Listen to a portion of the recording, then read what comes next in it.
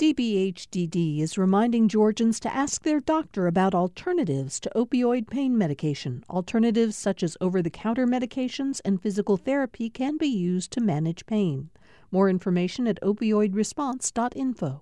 Thanks for listening to the Political Rewind podcast. Be sure to like and follow us and rate us on Apple, Spotify, or wherever you get your podcasts.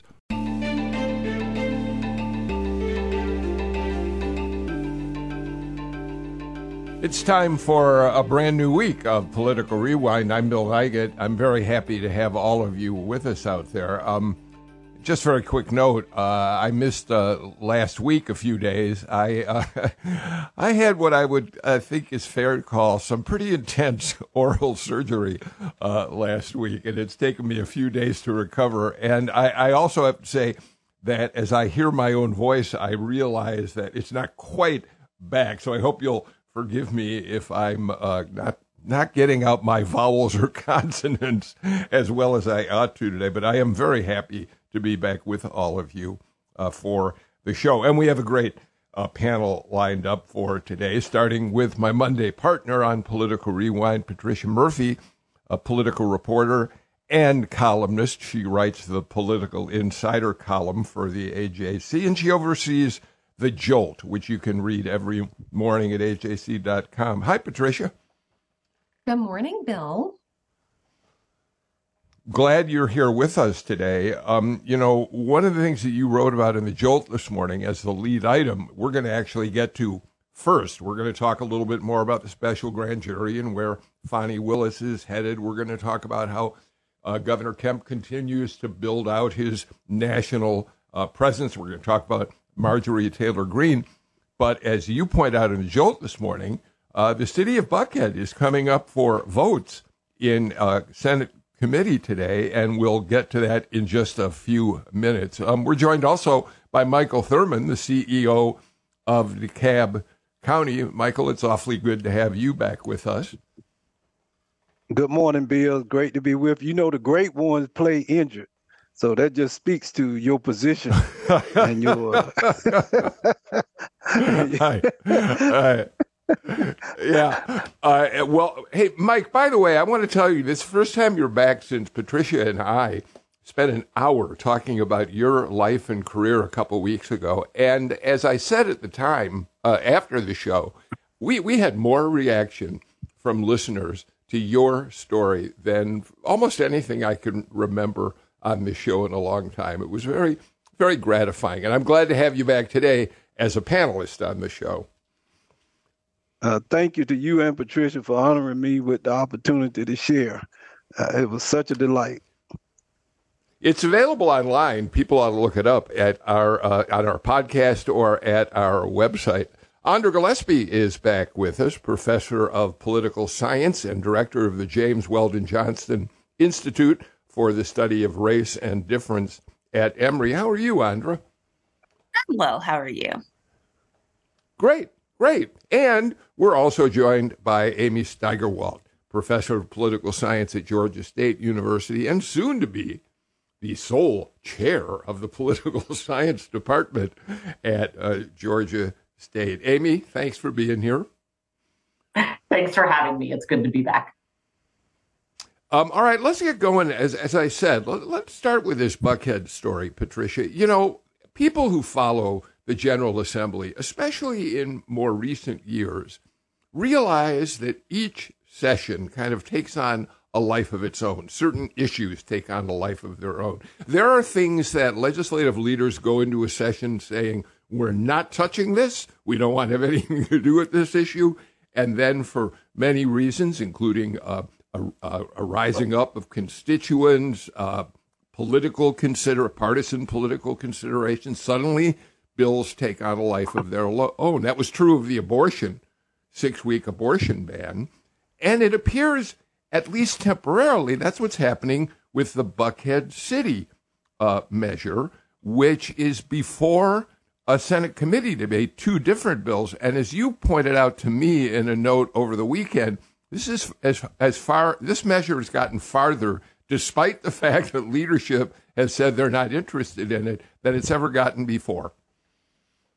Yes, and Bill, I can update you that the Senate committee has now passed those two Buckhead bills, passed the bill to first split Atlanta into two parts to de-annex Buckhead away from Atlanta, and then to create the city of Buckhead City to be the municipality in Buckhead instead.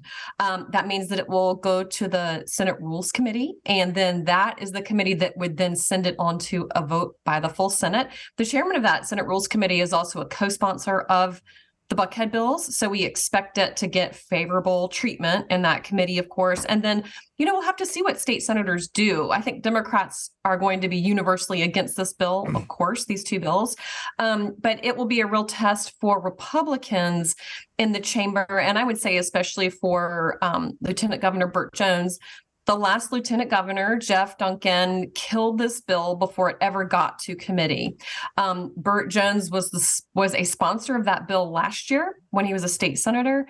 And this year he did not keep it out of committee. He let it go through committee, and now it's going to come to a floor vote. The people who oppose Buckhead City believe they have the votes to stop this on the Senate floor.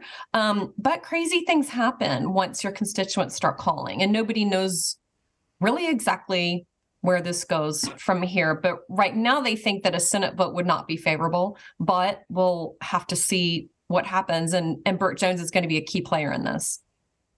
Yeah, Mike Thurman, Burt Jones campaigned for lieutenant governor in the primary as a supporter of Buckhead cityhood, but in all of his pronouncements since then about the agenda that he was going to pursue this session, it was noticeably absent. And yet we'll see where he stands as he presides over the Senate, if it does pass out of rules, which Patricia thinks it will, and come to the floor, Mike.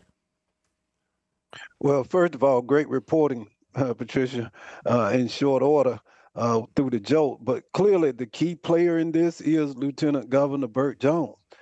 He, I think, more than any other single person, will determine the fate of this legislation in the Senate.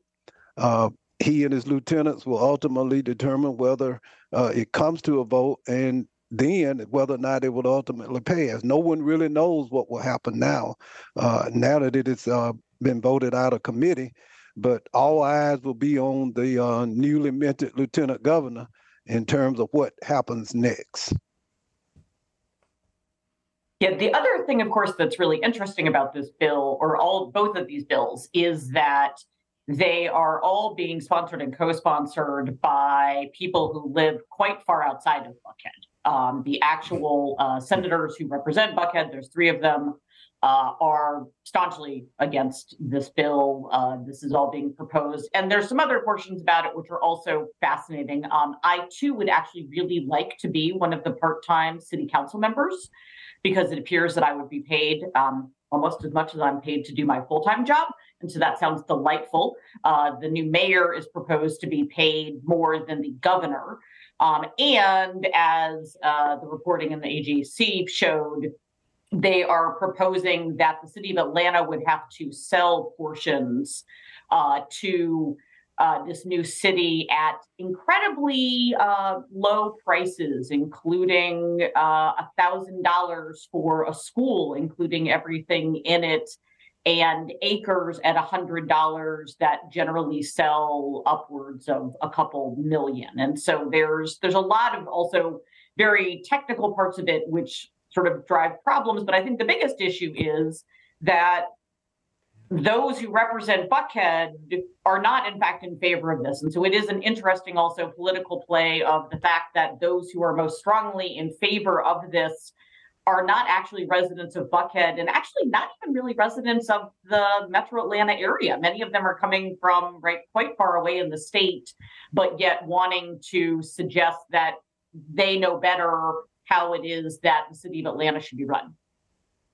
Andra? Yeah, I mean, that raises all of the issues that kind of come from this. And so if it's not you live there and you actually know what's happening in Buckhead, to why are you pushing this particular issue? And this has been a larger question, not necessarily about sort of proximity and who can sort of sponsor these bills before the state legislature, but like what's been going on with incorporation in the city for, the last 20 years where it's been allowed, and then, for the last 50 years where this was being advocated. And so I've done work with my colleague, Michael Leo Owens, on this. We ran a survey in Eagles Landing in Henry County when they were proposing this. And one of the big questions that motivated us was whether or not we could detect racial animus predicting support for the creation of Eagles Landing. And we don't there because it was super complicated. And the complexity of the Eagles Landing plan that involved de-annexation and up from Stockbridge and annexation of parts of unincorporated Henry County, right, probably doomed that one. Right. We could think about the failure of some of the incorporation battles that were happening in Cobb County this year, where it was rejected, probably because it was hastily done. I'm going to have to do some more work on that in order to confirm that. And then when I look at this Buckhead one, I have data from the 2021 mayoral election cycle where I do ask a question about Buckhead cityhood. And here is where the people who are most supportive of it are the ones that tend to score the most racially conservative. And so I'm being nice by saying these are the ones who you might view as having really problematic racial views.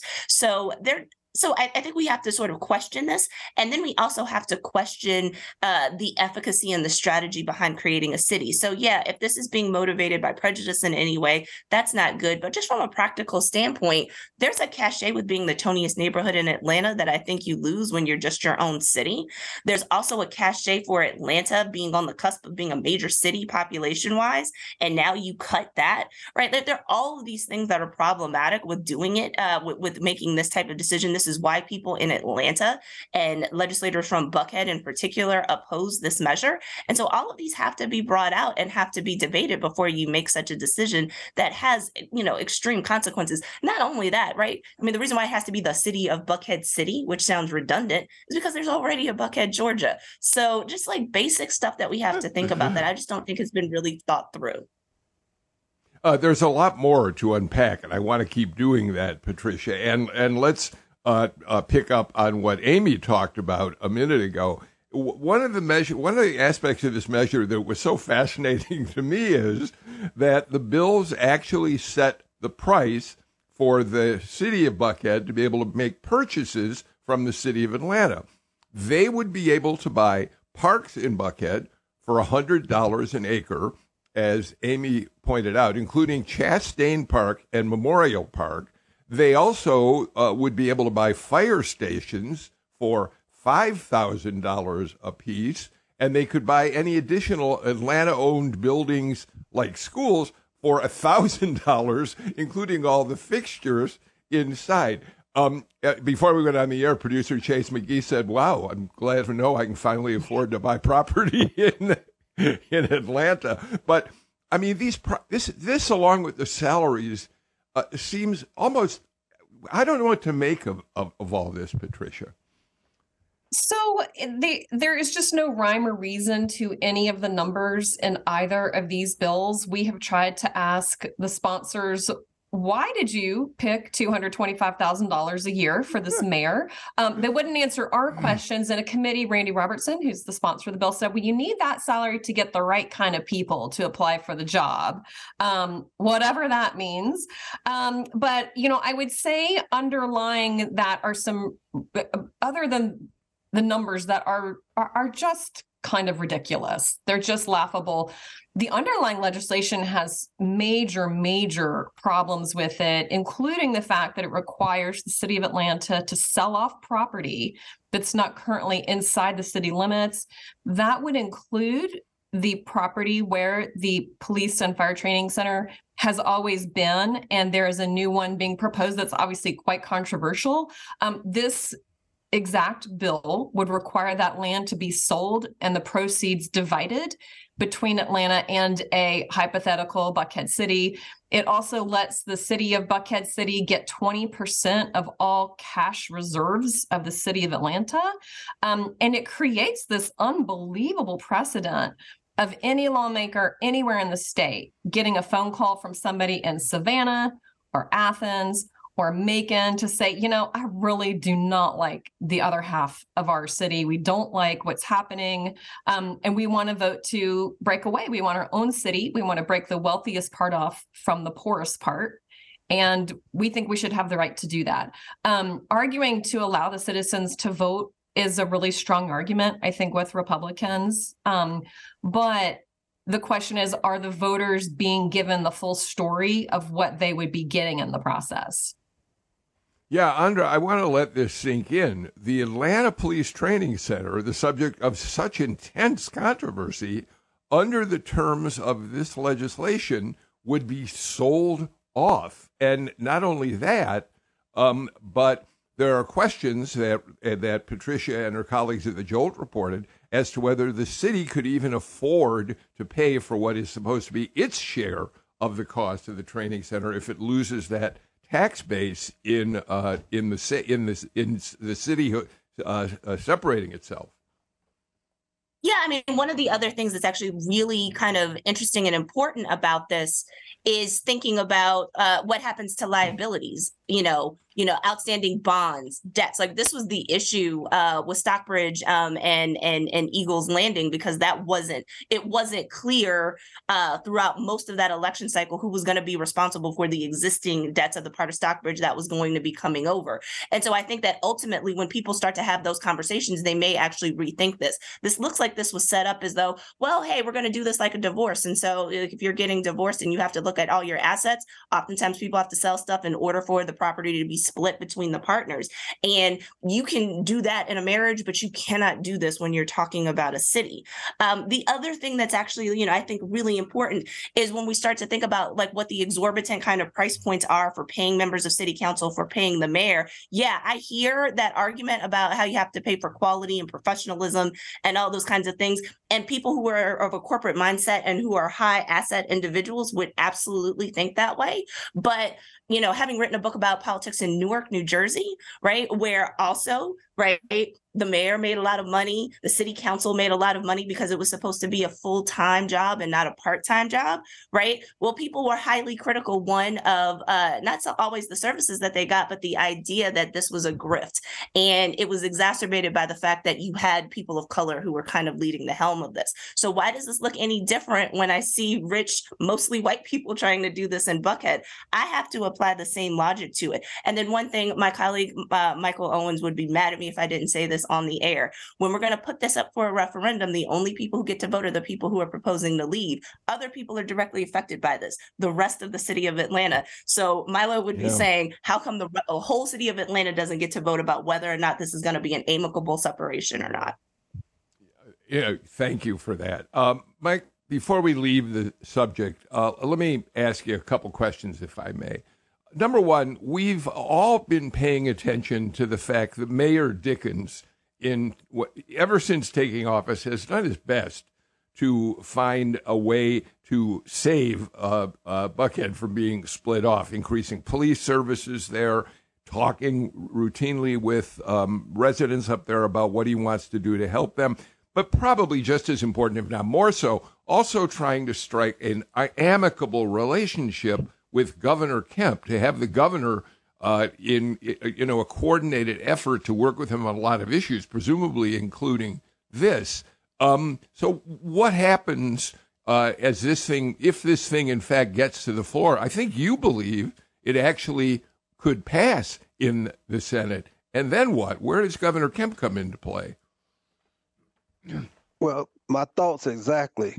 I think we will see that Mayor Dickens' overtures to Governor Kemp were well timed and well thought over.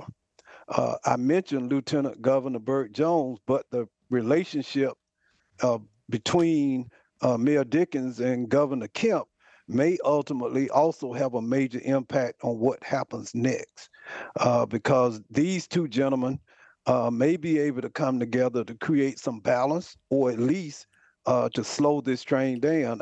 Hadn't talked to either one of them about this, but I think the fact that Mayor Dickens has laid groundwork so that he does have an entree to the governor's office and to the Republican leadership will become more and more valuable as this legislation continue to make its way through the Georgia General Assembly. It will be fascinating to watch and more fascinating to read as Patricia and her colleagues follow this.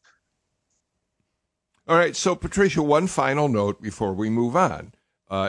Let's just say for the sake of argument that Michael Thurman is correct that this bill, two bills, could pass the Senate. The Speaker has not expressed a whole lot of interest in a Buckhead cityhood bill. So the question becomes, even before Governor Kemp gets involved, what's the likelihood of this getting anywhere in the House at this point? Yeah, so we know that, to your point, the speaker said he's not interested in this. He said that he felt like Andre Dickens has done a good job in starting to address a number of these problems. I think it's important to say that the crime in Buckhead is not all in people's minds. You know, there are murders, there's gun violence, there are grandmothers killed, children killed, lots of gang activity. So it's not in people's minds, but the proposal from the Buckhead group does not allow for the fact that everybody still goes to the Fulton County DA's office, that there are no walls and fences keeping people outside of the city. So the promise to solve crime is not in this bill. There lots of other stuff is in this bill, but the idea that the crime problem in Buckhead would go away is not addressed in this legislation because it just doesn't really work that way.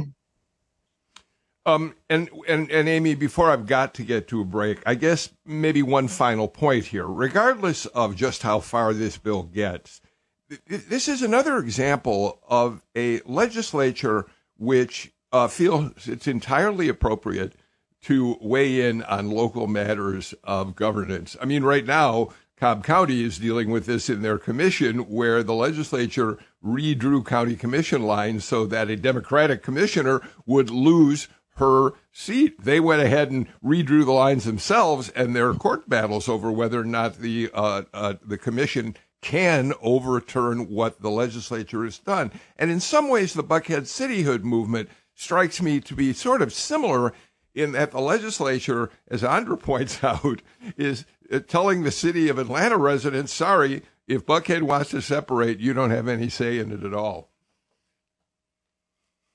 There is an interesting tension that is occurring over, many times we hear arguments about we want there to be local control, but yet what is happening a lot is that many of these measures are actually those who don't live in the area suggesting that the local control is problematic. So they want to exert local control from afar and not actually respect the local control of those who are in the area because they disagree with it. And so there's an intriguing tension that's arising there. All right. Well, we're going to watch how this proceeds. As Patricia pointed out, this has now come out of the committee where the two bills were being heard, and now will go to the Rules Committee. We'll see how soon it may come to the floor for a vote in the whole Senate. Let's do this. Let's get our first break of the show out of the way and come back with a lot more to talk about on today's Political Rewind.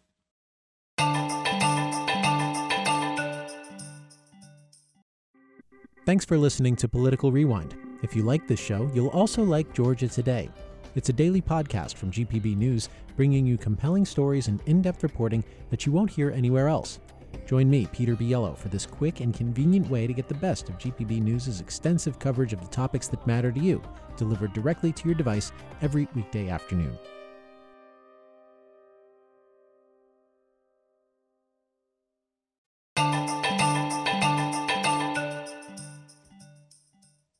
Andrew Gillespie, Amy Steigerwalt, Michael Thurman, and Patricia Murphy on today's, Political Rewind.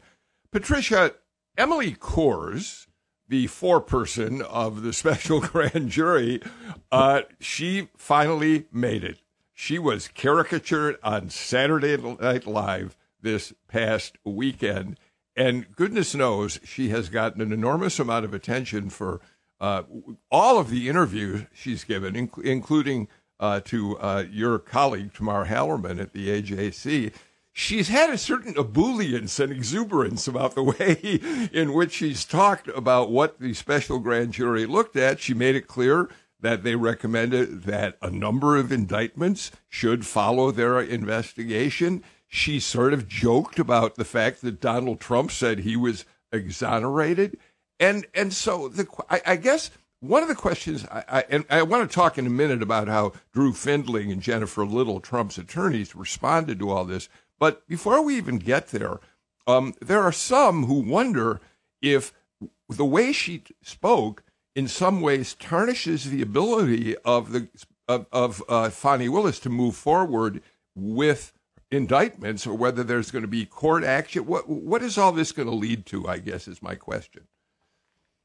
Well, so I think it's important to know that Georgia law is different from federal law in terms of what grand jurors can say after the process is over.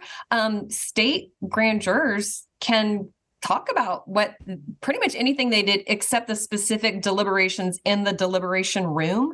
So what Emily Kors did was not illegal.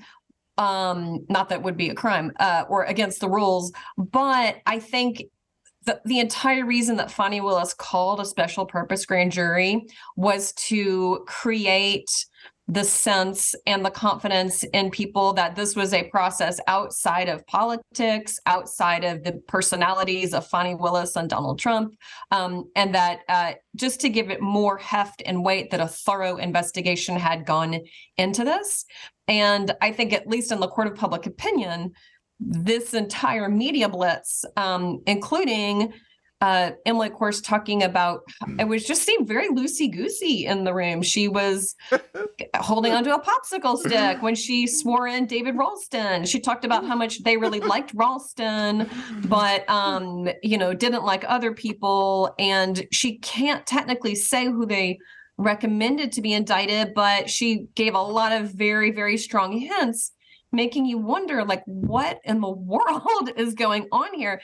I don't think it will change what Fani Willis plans to do. I think it may make her want to seek some distance between the Emily Kors interviews and the freshness of that image and the Saturday Night Live spoof, and then immediately announcing what she's decided to do.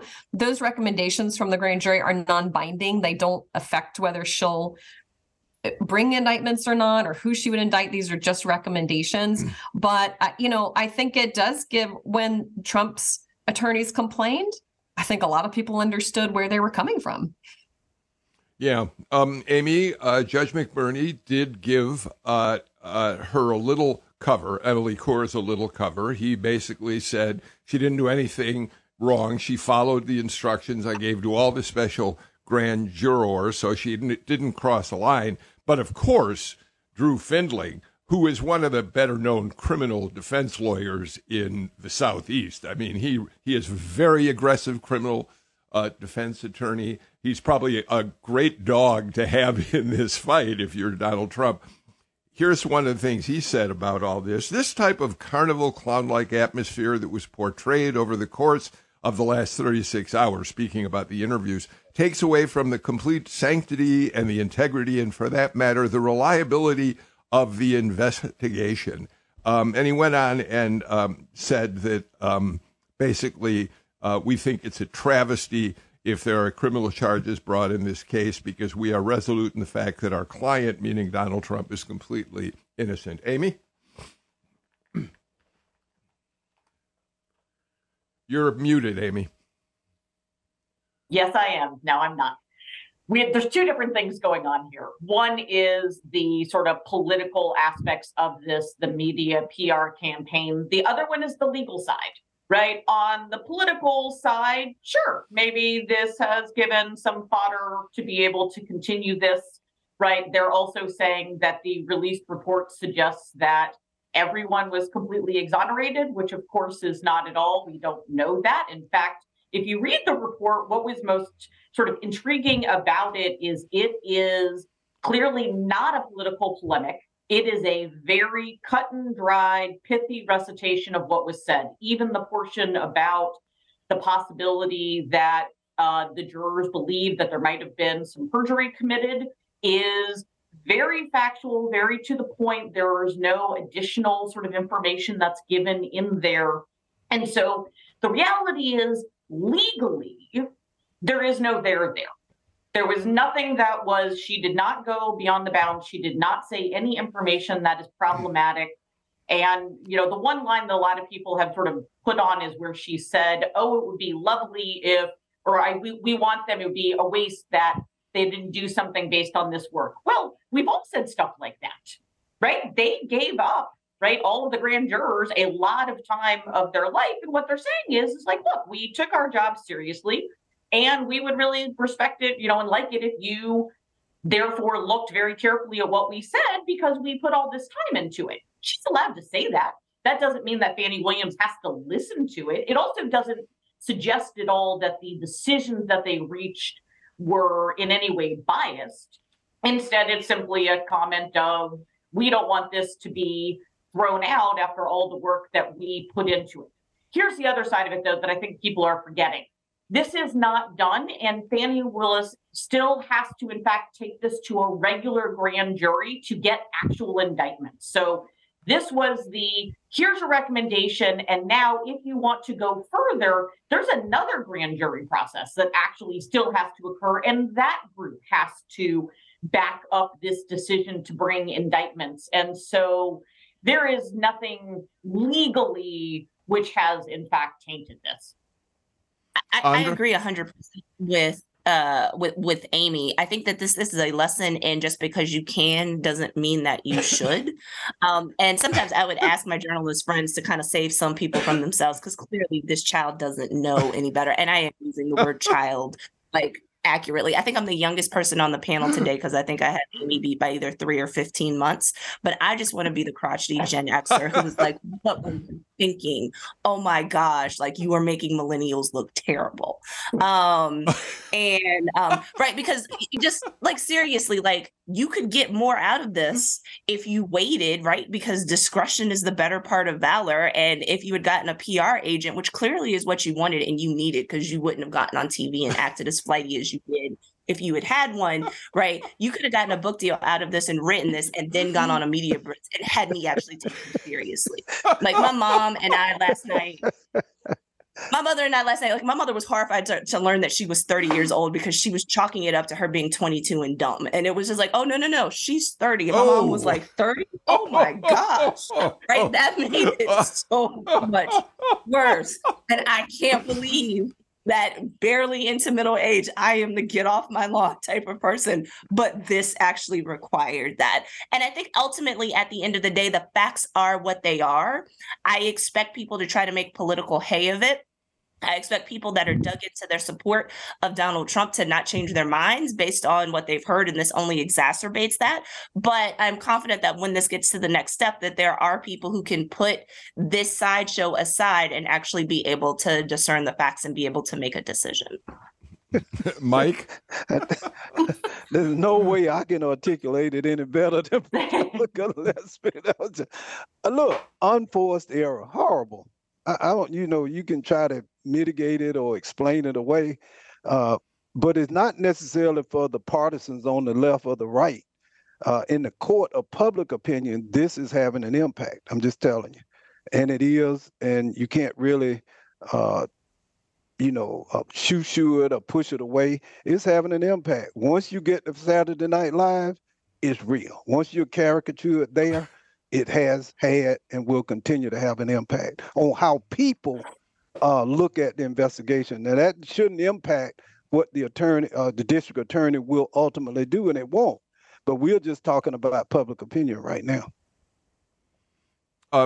Patricia, before we move on, I have to say that in addition to finding the enthusiastic way in which he went on in these interviews to be odd, I couldn't help but think about people who have been demonized for the ways in which they have fought back against President Trump. And so there's a certain part of me that is a little worried about the kind of attacks that she is going to face, at the very least in social media, and other contexts. I mean, in that sense, I kind of feel sorry for what she may be going through.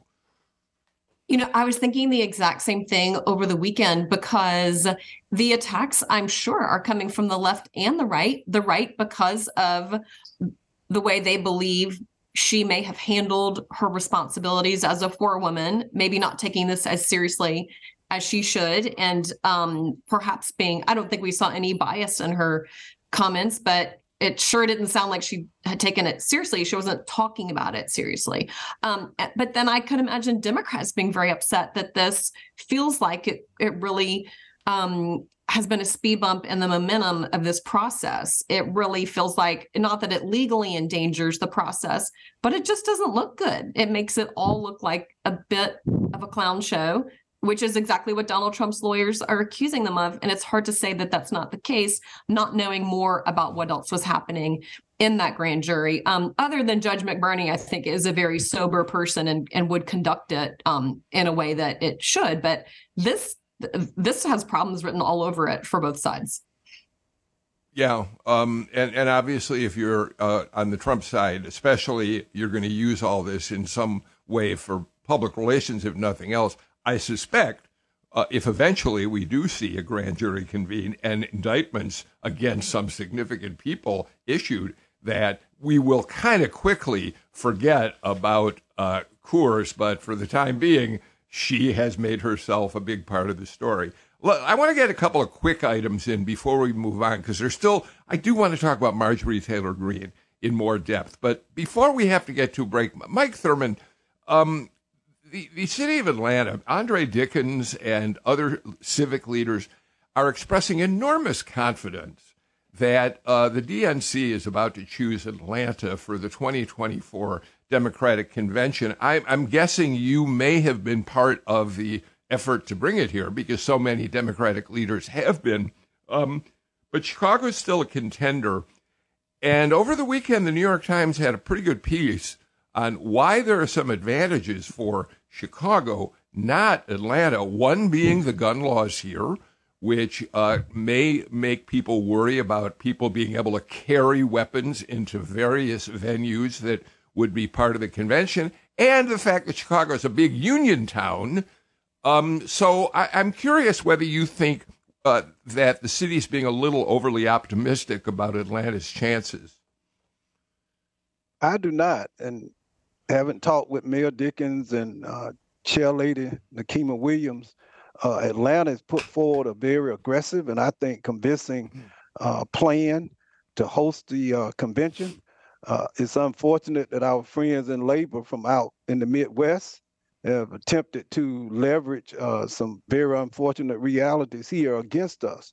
But think about 2024. Georgia is the linchpin for any Democratic national victory right now, especially now that Florida is seemingly out of reach for Democrats. North Carolina is becoming much more challenging. Georgia becomes the only, I think, real opportunity in the Southeast in terms of a Democratic victory. I think Senator Warnock's victory proved that. And ultimately, that is what will make the decision, the importance of Georgia to the national campaign. Well, Andre, not to take too much issue with Michael Thurman, but it really isn't the people from Chicago who necessarily have been pointing out the gun laws here. After all, the Midtown Music Festival canceled because of them. The Sweetwater Music Festival is moving to a private venue. And we also know that Democrats always think about union towns, although they don't necessarily pick them when it comes to their conventions. I mean, I don't want to downplay the concerns and say they aren't real, but we live here in Atlanta. And so we know how to navigate things. So with open carry laws, I think the one time I've seen somebody openly carrying in a way that I thought was in part because they could was, in the ante part of the airport where somebody had a long gun because they just wanted to show it off. And so most of us figure out how to navigate and how to manage that. There will be metal detectors everywhere. So, and that's normal for any convention, Republican or Democratic. I think that there is a lot to say in Atlanta's favor. And I'm not just saying that in a self-interested way because I want to be able to cover and witness this election without having to travel or spend exorbitant amounts of hotels, even though that very much is part of my thinking. It's the walkability. So the fact that Democrats had to have their caucus meetings and you can have them at the World Congress Center and walk across the street. In Philadelphia in 2016, they were meeting at the Philadelphia Convention Center, and then you had to get on a bus in order to go down to the sports complex, which was where the evening meetings were being held. There was the problem of them giving out too many tickets the last day. Then there were seats because I didn't get a seat. I got my ticket early that day, thought I was fine, and then got in and could not find a seat. I was so mad and started walking up to friends with party connections going, what is wrong with all of y'all, right? So if something like that were to happen, you could go over to Mercedes-Benz probably and expand your capacity if necessary. There's lots of things about making this a walkable conference that I think would appeal. And Amy and I go to conferences in Chicago all the time, love the Loop, hang out there all the time. It would be logistically a little more challenging though.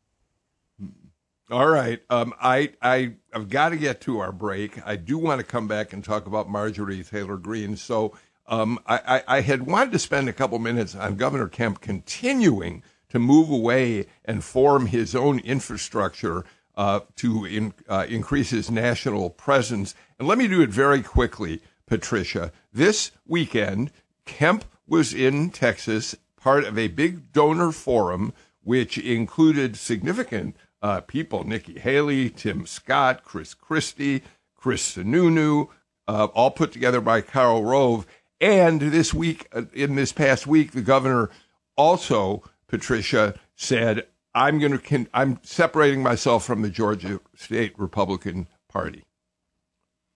Yes, a combination of new campaign finance laws and just the incredible hard right bolt of the activists of the Georgia Republican Party, specifically pro-Trump activists, who really gave Kemp a hard time at the last state convention. I think all of that has combined for Kemp to say, I don't need this headache, and the laws allow me to take my future into my own hands. So he set up his own fundraising committees, makes a big difference for him and all future governors and nominees.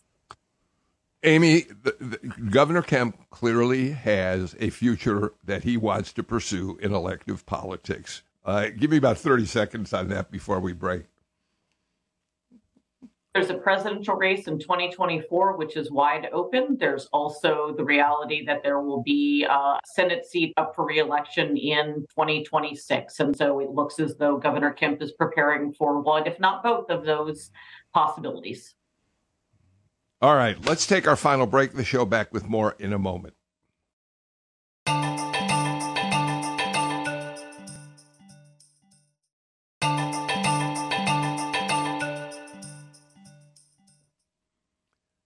Patricia Murphy over the weekend, two of my favorite columnists wrote columns about Marjorie Taylor Greene, Maureen Dowd of the New York Times, and you, Patricia. And I want to talk about it because we can't.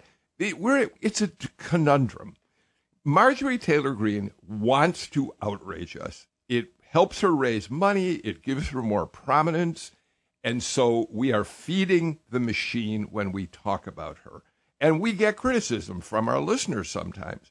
But she has now become a leading voice of the Republican Party, and that's a different matter than what it was before. But I want to read the lead to your column. They'd been on the rocks for a while, Marjorie Taylor Greene and the world most of us recognize as reality, while we sit in living rooms instead of green rooms and try to solve our problems instead of inflaming them. And, of course, the latest episode has to do with her believing it's time for red and blue states to go their separate ways. Yeah, we really struggle with how often to cover Marjorie Taylor Greene's statements. They are designed to be inflammatory and get attention, and they're just not always. You hesitate to give them more attention. However, because of her alliance with Kevin McCarthy, she is now one of the most powerful voices in that House Republican caucus, and she sits on committees that pass actual legislation.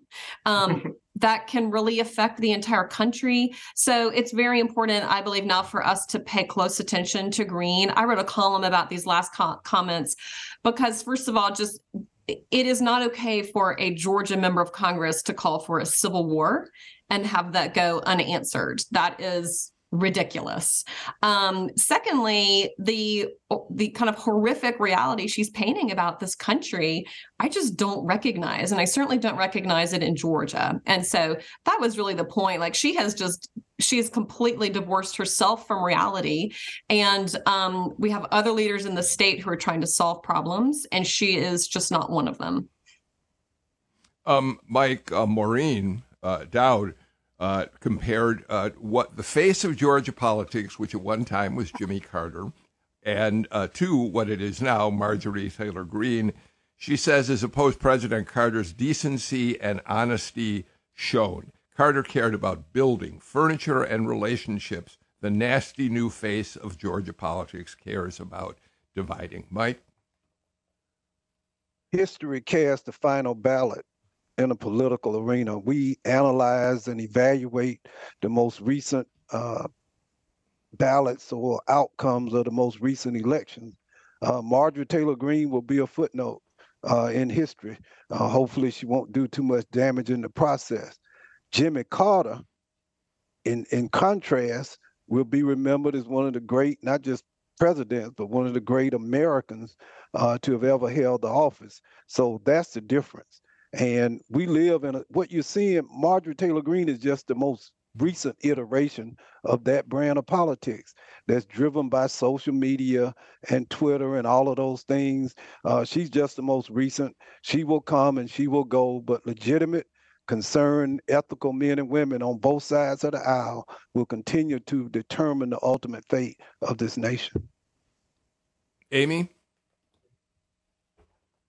Some of the concern is the degree to which it's giving voice and sort of authority to much more extreme views, right? Suggesting succession is not exactly a minor thing, right? To try to suggest that we're going to really break apart the entire nation. And I guess, I don't know, have the United States of red America and blue America? Right, as Patricia's column adroitly points out, where does Georgia fit in on that? Right, what do we do with states like that aren't this sort of clear red and blue? Right, are we supposed to fight over it? Right, whose house are we supposed to go live at on the weekends? Are we trading off? But it also really gets to a sort of broader point of this belief that we can't overcome differences. Right, many of the things where we see policy disagreements, it's not actually a fundamental disagreement. Rather, there's an agreement that there's things we need to address, and there's differing ways of doing it. But part of the problem is, as a recent study showed, we have shifted from viewing members of the party that we're not in, not as sort of members of the country and people for which we are working with, but rather as enemies, right? And the analogy that this particular study used, which I think is really quite apt, is they compare it to sports teams, right? When you are on the field, you have to win, right? Atlanta United had the home opener the other day against San Jose, and gosh darn it, I wanted them to destroy them. I'm sure there were nice people over there, but I don't care. We were supposed to win, right? And they're supposed to lose. And when you have winning and losing, there is no room for compromise, right? Politics doesn't work that way, right? The creation of policy doesn't work that way. It's not a winning and a losing, but if we view it as that, and if we view the other side as evil, as traitors, it's incredibly difficult to actually make policy, but it also fosters these greater divisions and suggests that we can't view the other person just as having a disagreement, right? Instead, it is they need to be destroyed. And the problem is that Marjorie Taylor Greene is giving voice to that and is getting committee slots and airtime to give voice to that and furthering it for other people. Not only that, there is just the idea that suggesting secession might be sedition. Just want to put that out there. Right. And that we fought a civil war. And one of the things we should have taken from the Civil War is once you're in, you don't leave. And especially not on these terms, especially not when it's practical. So like Patricia, I struggled with, should I tweet this out and say something about it? And in the end chose to, because the idea is so dangerous. And then also because I think that there are people who don't care but who should care, or people who are kind of undecided. And it's like, let me just give you a little bit more information about why we should not consort with these kinds of statements or kind of behavior. And so that's why it is so problematic. And so why, I would encourage people in the 14th district to rethink their choices. There are people who will represent strongly conservative views who won't do it in this particular way. Well, I do think the point that is most important to come out of this is not just the outrageousness of Marjorie Taylor Greene, but the fact that this notion that we should split ourselves into two essentially countries is in fact got favor among any number of conservatives out there. And so she fuels that fire. In Oregon, there are, I think, 14 counties in the western part of the state that feel they are more conservative than the rest of the state. And so they have been fighting a battle for months now to try to become part of Idaho, which they feel is more in keeping with the political philosophy of the people there. Mike, this is happening and is probably going to continue to happen in small ways and large, and it's troubling. And we're almost out of time, so you got 30 seconds, Mike, to respond to that. The Congress lady probably should be reminded that there were some people who tried this before, this secession. It didn't work out that well for them. So history teaches us 700,000 people dead, billions of dollars in revenue lost. So she can try it again, but it will probably end up in a much worse situation than what it did over 150 years ago. All right. I do think a conversation about the theoretical concept of splitting up the country and the constitutional reasoning why it's all wrong is worthy of a further conversation. We'll put Marjorie Taylor Greene aside for the time being, and at another point discuss that aspect of it. Amy Steigerwald, Andra Gillespie, Michael Thurman, Patricia Murphy, thanks for getting the week off to a terrific start. I'm Bill Nygut. We're back with a brand new show tomorrow. In the meantime, please, everybody, take care and stay healthy. Bye-bye.